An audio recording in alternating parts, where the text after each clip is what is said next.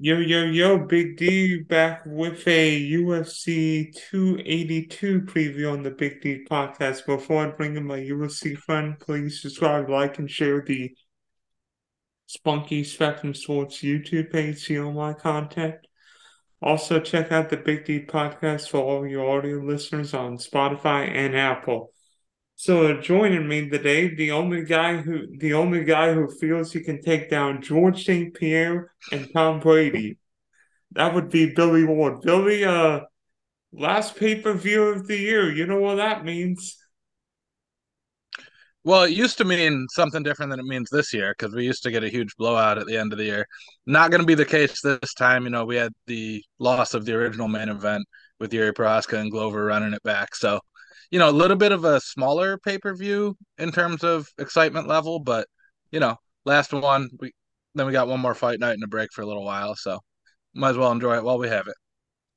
Yeah, before we talk about the main event for Saturday night's card, I'm a little bit. You mentioned the one fight, the one main event fight that was scheduled to take place between Yuri and Grover this year. Well, I remember that crazy fight. It was because Grover was just like 41, 42-year-old champ, and then Yuri came in. And I didn't think Grover had a chance, and they both went toe to toe. And Yuri ended up submitting Grover late, but that was a great fight, and I wanted to see it again. Yeah, and that's the shame of this one because we were going with only one title fight, which usually they do two on the pay-per-views. But, it's like, well, it's a rematch of one of the better fights we've seen in a long, long time, so we can accept it under those circumstances. Now Yuri has a shoulder injury. He vacated the belt. They offered Glover one of these guys. He said he wanted more time to prepare, as he should, because they're totally different opponents than Yuri. So then they just kind of shoved him out of the way because they needed a title fight here. So again, it's a title fight. I think they've promised Glover the next shot at whoever wins this, and then probably Yuri will be back by then for the next shot. But they're calling it an undisputed title, but it really feels like an interim situation since we have the next couple challengers planned out. I feel like this is more like when like somebody retires and boxing the UFC can ill afford to not have a solid. They need a title fight. Well, this is like the so what title fight. At least it's a sort of a title fight. Yeah, the thing that annoys me is the decision to make interim belts or real titles or whatever seems totally random. Like Volkanovski is going up to challenge for the 155, but they're doing an interim 145 when Francis Ngannou hasn't fought in almost a year. That hasn't been an interim title. This one, Yuri just totally vacated it when it would make sense for an interim title when the champion gets hurt. Like, there's just no rhyme or reason to why they do that. And that's the part that bothers me because if anything deserves to be dubbed an interim and not the real title, it's this one. The champion got hurt. That's why we do that. But apparently not. So who knows? It really doesn't matter at the end of the day what you call it. It's a 5 round fight. It's, two fairly well known fighters. Blachovicz, former champ. Ankalaev has been rising through the ranks for a long time. It kind of seemed like he was getting pushed aside because of the Yuri and Glover rematch. So from his standpoint, he might be the best 205er in the world on a was this 9 fight win streak. So I get why he gets the title shot. It just seems unfair to Yuri and also to Glover. Yeah, I remember one time, I think it was when Tito Ortiz and Chuck Liddell were in their rivalry, that Dana White created an interim 205 belt because Tito wouldn't fight Chuck Liddell. Yeah, and I don't know. It's been different in recent years as we've tried to make it more legitimate of a sport. But yeah, let's talk about this main event. What we're seeing from it. I am intrigued by Ankalaev because I'm excited from him, a 9 fight winning streak, but to me, the question is Ankalaev ready to take the next step and to take on one of the best 205ers in the world in the Polish style? Yeah, I mean, he was one of the best 205ers in the world. Did get submitted by Glover. His only win since then was against Alexander Rakic when Rakic hurt his leg, and that was a fairly close fight. It's not like Blachowicz was dominating him. I think the scorecards were 1-1, and the injury happened in the third round. So, I mean, this is probably the easiest path to the title, I'd say, for Ankalaev against 40-ish year old Jan Blachowicz, who hasn't really done much in the last couple of years. His last, if you want to say legitimate win, was more than 18 months ago, and that was against middleweight Israel Adesanya. So it's been a long time since we really saw him at the peak of his powers. He's never been the greatest grappler. He gets there more with his striking. And Ankalaev, the Russian grappler, like many of them are, definitely has an advantage on the ground. Probably will be the better athlete at this point in their careers. I don't really see a clear path other than a puncher's chance for Blachowicz in this one. It seems like Ankalaev should win this fairly easily. I feel the same way because hearing and reading about Ankalaev, I feel like he's the more well-rounded, fire better grappler, probably better conditioning without all the wear and tear of being Mm-hmm. 39 years old like Luck. Plus, I think Ankalaev wants to prove that he's the 2-5 champ. No matter what happens between Yuri or Grover, he's like, I want that belt. And if I have to beat both of them, so what? I'll beat both of them. And that kind of seems like how it's going to go. Is it'll be the winner of this fights Glover, and then after that fights Yuri would be my guess. But Ankalaev is probably favored against Glover and pretty close against Yuri, I would guess. So that would be how I would handicap it. Once we get those fights booked, and we'll obviously see how he looks between here and there, which could change a lot. But yeah, I mean, it's really interesting from a DFS standpoint, just because we're expecting a stoppage in this one. It should probably be fairly early. And you and I haven't spoke since the UFC or DraftKings started doing late swap for UFC contests. I think this is one where you start with both those guys, and if you're cashing easily and most of your undercard fighters won, then you just leave them both in there and take your points. But if you find yourself behind, if you're a little bit behind, you probably switch off Blachowicz and try to find another underdog with a better shot. Or if you're way behind, you switch off Ankalaev, maybe you get Paddy Pimblett or Ponzinibbio or someone fighting shortly before their fight. Hope you get an upset in the main event. So that's an interesting one. Obviously, speaking from cash games there, and for GPPs, if you think you have a shot but you're blocked by some guys ahead of you, and you have, let's say, Blachowicz and Gordon, maybe you switch to Ankalaev and Pimblett or something like that to try to get a little bit differentiated. So I think that's an interesting element of it. It doesn't seem like a fight where the loser's going to put up a good score. Either Ankalaev is going to take Yuri down and kind of work him. I'm sorry, Jan, or uh, Jan's going to have to knock him out, which probably means not a lot of points for Ankalaev. So this is not one where I think you necessarily want to leave both guys in there. I think you start with both of them. If you have a good lead going into the end, you've got the safer option that way.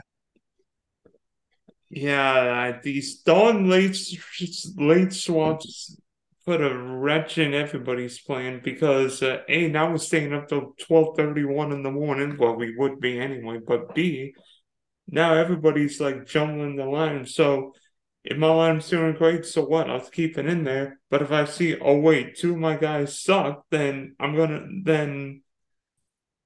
need a plan B. Yeah, my general outlook is if you get four winners of your six lineups, more often than not, you're going to cash. So if you have only two winners going into the last two fights, you don't want two guys fighting each other.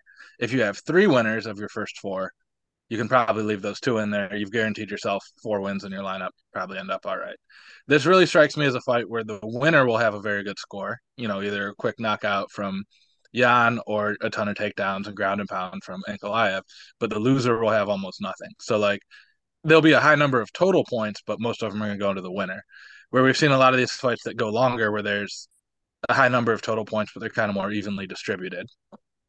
This feels like, this feels like the one title fight, prob- partly because of the weight class, partly because of the fighting style, where it's more a GPP fight than a cash game fight. I think you want to have one of the two fighters, but I'm not sure about having both of them. Yeah, and that's kind of my logic is if you only need the score from one of them because you did so well early on, leave them both in there. That way you don't have to worry about trying to get it right. If you feel like you probably need two more wins, then do you switch off to Jared Gordon in the co-main event? I think he's probably a little bit undervalued right now against Paddy Pimblett. Pimblett really hasn't fought anyone tough in the UFC.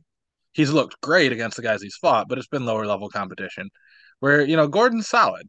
He's not a world beater. I don't think he's going to be a title challenger, but it's definitely a step up for Paddy Pimblett. So there's that option. Even Alex Morono who's replacing Robbie Lawler on the main card to fight Ponzinibbio. Ponzinibbio's 38. I'm sorry, 36, but he's taken a lot of damage. He's lost his last couple. Morono's won 4 in a row, looked pretty good. Morono's the underdog here, but I think if he had had a full training camp, it'd probably be close to a toss up. That's an option to pivot off one of the cheaper fighters. So there's definitely ways to go about it. Yeah, you already mentioned Paddy Pimblett, and pay-per-view fans will get the chance to see Mr. Pimblett in action for the first time this weekend. What intrigues you about Mr. Pimblett? Yeah, I don't know. It'll be interesting to see how he does against somewhat higher level of competition. He should beat Jared Gordon. Like he's fighting Jared Gordon for a reason. The UFC does not want Paddy Pimblett to lose. No one really wants that. Gordon's kind of a journeyman, been around for a little bit. Been solid though. He's won 4 of his last 5. They've been some close decisions. His only loss was to Grant Dawson, and I think that tells us something because Grant Dawson's a real high level wrestler, also British. Not that that matters. And I think if there's a weakness in Gordon's game, it's just those high level grapplers, which obviously Pimblett is. The issue I could see is that Grant Dawson has a lot better wrestling than Paddy Pimblett does. So he might have a hard time getting Gordon down. I think this is going to be more competitive than the betting lines suggest, but Paddy Pimblett should ultimately be able to find a submission somewhere in there. I am worried though. He's real wild with his striking, doesn't really seem interested in much defense. Gordon's got some pop. He can catch some guys, real good leg kicks. I could see Pimblett getting himself into trouble here. This is even one where, from a betting standpoint, I'm probably laying off ahead of time, but considering betting Jared Gordon live after round one, depending on how that one goes, because we haven't really seen Pimblett go deep into a fight, and he fights so wildly, it seems like that would be really hard to keep up for 10 or 15 minutes. And we know the issues with his conditioning and how out of shape he gets between fights. So all of that together tells me he's probably not a guy who's going to do well in the third round of a fight. So if Pimblett wins round one, you see a huge number on Gordon. That might be a good live bet. And plus, guess how many times Pimblett has fought in the U.S.? Is it 0 or 1 maybe? I don't believe he's fought. All of his fights have been in the UK. All 3? We really went over there 3 times? Uh, I'm looking. I believe you. I'm just surprised by that. I don't remember 3 London cards. No, he fought in the Apex Center in his UFC debut. It was okay, one. okay, all but one. Yeah, that's what I said. I knew it. No, it was kind of a guess, but educated guess, I'd say. All but one of his pro fights have come in the UK. Yeah, I mean, I don't know how much that matters. Like, I think it does to some guys. I will say, like, speaking from a fighter who traveled a lot and stuff, I was more messed up sleeping in my own bed because it wasn't my routine. When I was out on the road in a hotel doing my normal thing, like that felt a lot more natural than, you know, hanging around my house the afternoon of the fight and then driving down to the arena the couple times I did that. So, I don't think it's like the home field advantage we see in other sports being my point. I mean, I think Pimblent's interesting. He's wild. He can get a little out of control. If Gordon can keep this fight, especially on the ground, maybe get some takedowns, maybe get maybe punch and then take him down, that would be Gordon's best chance of making this fight interesting. I'm gonna disagree with you a little bit there. I think Gordon needs to keep it standing. He's probably the better wrestler. You're right in that regards. If I'm Jared Gordon, I don't want to play with the submissions of Paddy Pimblett though. That's where he really That too. shines. That too. So we've seen Pimblett hit guys with flying triangles and cage warriors and pull submissions out of nowhere. I don't think he wants to grapple with Paddy. The question is whether Paddy can take him down. I don't think it's going to be a given that he does. Is Paddy willing to pull guard or go for a flying triangle or pull some Aljamain Sterling, take your back standing kind of thing? If he's able to do that, then he probably makes pretty short work of Jared Gordon. If he's unable to, and we get a lot more striking, Pimblett's defense is bad. He's not really a technical striker. He throws hard. He's athletic, but he doesn't. He's not some guy that could walk into a boxing gym and look good. So it'll be interesting. What's your DFS cash strategy looking like for this weekend's card? Because this is intriguing. I mean, yeah, the main event, but I'm not sure both fighters look like great catch options. I think one of them will, but but not both of them necessarily. So how are you thinking 48 hours before the first lineup's locked? Yeah, I was actually running through and doing our projections right before I hopped on this with you. So I haven't quite finished. Anyone, by the time you hear this, the projections, if you're a Fantasy Lab subscriber, will be up. I honestly think the biggest thing is you would be crazy to go into a cash lineup without Raul Rosas Jr., the guy who fought at age 17 on the Contender Series, now making his UFC debut. He's a featherweight, I believe, maybe flyweight, smaller weight class being the point. And all the dude does is grapple. He has a way easier matchup against Jay Perrin than he had on the Contender Series, and he picked up like 6 or 7 takedowns.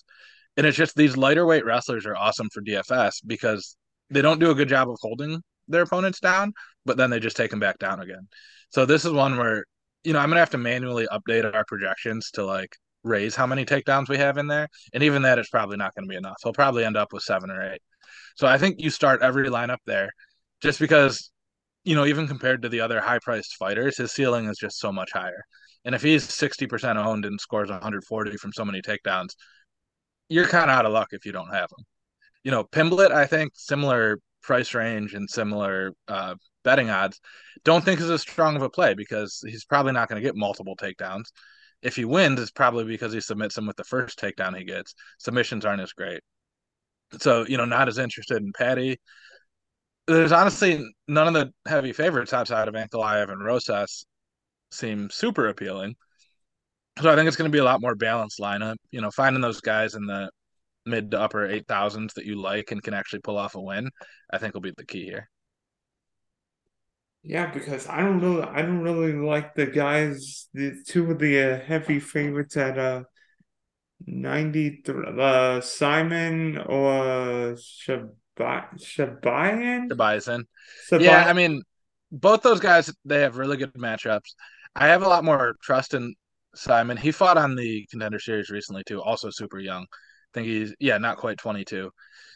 The guy he fought, his last fight was against someone 4-4, and his fight before that was against someone 1-1. So they both have 6-0 records, but Kozlov, who's fighting Simon, Kozlov hasn't fought anyone legitimate. Where Simon, beat a 5-1 fighter on the Contender Series, beat a 8-7 before that. They brought him up a little bit. I think Simon does really well here. I just don't know that necessarily translates to the fantasy points we need. Just because a fighter dominates doesn't always mean it's a big score. We pretty much need knockdowns or takedowns. So if a guy's not going to get you either of those, then I'm not going to pay, above 9,000 for. Do you ultimately believe the UFC late swap is for DFS is good or bad? Because we've experimented with late swaps the last couple of weeks, and it's intriguing to see like two guys lock or three guys lock. But do you think the late swap is a good thing or bad thing for DFS players? For who? Which DFS players? With everything, there's going to be winners and losers. And we saw the same thing in NBA where a lot of the casual players were really mad that, late news would scratch one of their guys. And then it just ended up helping the, the pro players and the sharps way more than they thought because those guys are making late pivots all the time, figuring out the optimal lineup given what they already know. I think this one, if you are watching the fights live and tracking your lineups, it probably helps you. I do that probably 90% of UFC cards. I'm locked in. I will say, if I know I can't watch a fight all the way through, I'm not going to play cash. It just feels like throwing away money at that point. I actually don't think it's a huge impact on GPPs just because you have to find the optimal lineup and you can't pivot to that guy once his fight already happened. So if there's, a fighter in the first fight costs 7,800 and scores 130 points, there's not really a late swap you can do that fixes that. So I don't think it's as important for GPPs. I think some of the smaller GPPs, you can look and you say, okay, there's two guys ahead of me. I use the RotoGrinders browser extension that tells you how much salary people have left on the table based on who's already went. There's two guys ahead of me. They have this much salary left. That means they're probably playing this fighter. If you're sitting in third and you know that's the case, yeah, swap to somebody else. In a massive GPP where there's 200 of those lineups that are in front of you, it's going to be hard to figure out who you're blocked by and whatnot. So I think it's a huge impact on cash for like the 7 of us that do it. Pretty big impact on smaller field GPPs. I don't think it really matters too much in like the 100K to first place, just because you need the perfect lineup. And if one of your fighters loses early, can't fix that by late swap. Or if you have a lineup that doesn't have the underdog knockout in the second fight, can't fix that with late swap. So yeah, I guess the biggest thing I would say is if you're not willing or able to watch the fights and adapt as you go, definitely don't play cash. Probably don't play smaller field GPPs. And you've lost some equity. You're losing some edge if you're not watching. For those of us who are sitting in front of the TV, updating it every single fight, gives us a little bit more of a boost, I'd say. I think it also helps if you find out if you find out the one time a month where somebody can't fight and all of a sudden we're like rumbling, fumbling, stumbling because remember I think it was a couple weeks ago where The Derek Lewis, yeah. where the Derek Lewis fight didn't happen and we're like, oh crap, now what? But again, that's one that, 10, 20% of the field probably isn't going to catch that news in time. Or if they do hear the news, there's not going to be they're not going to hear it right away, so they won't have as many options to pivot to.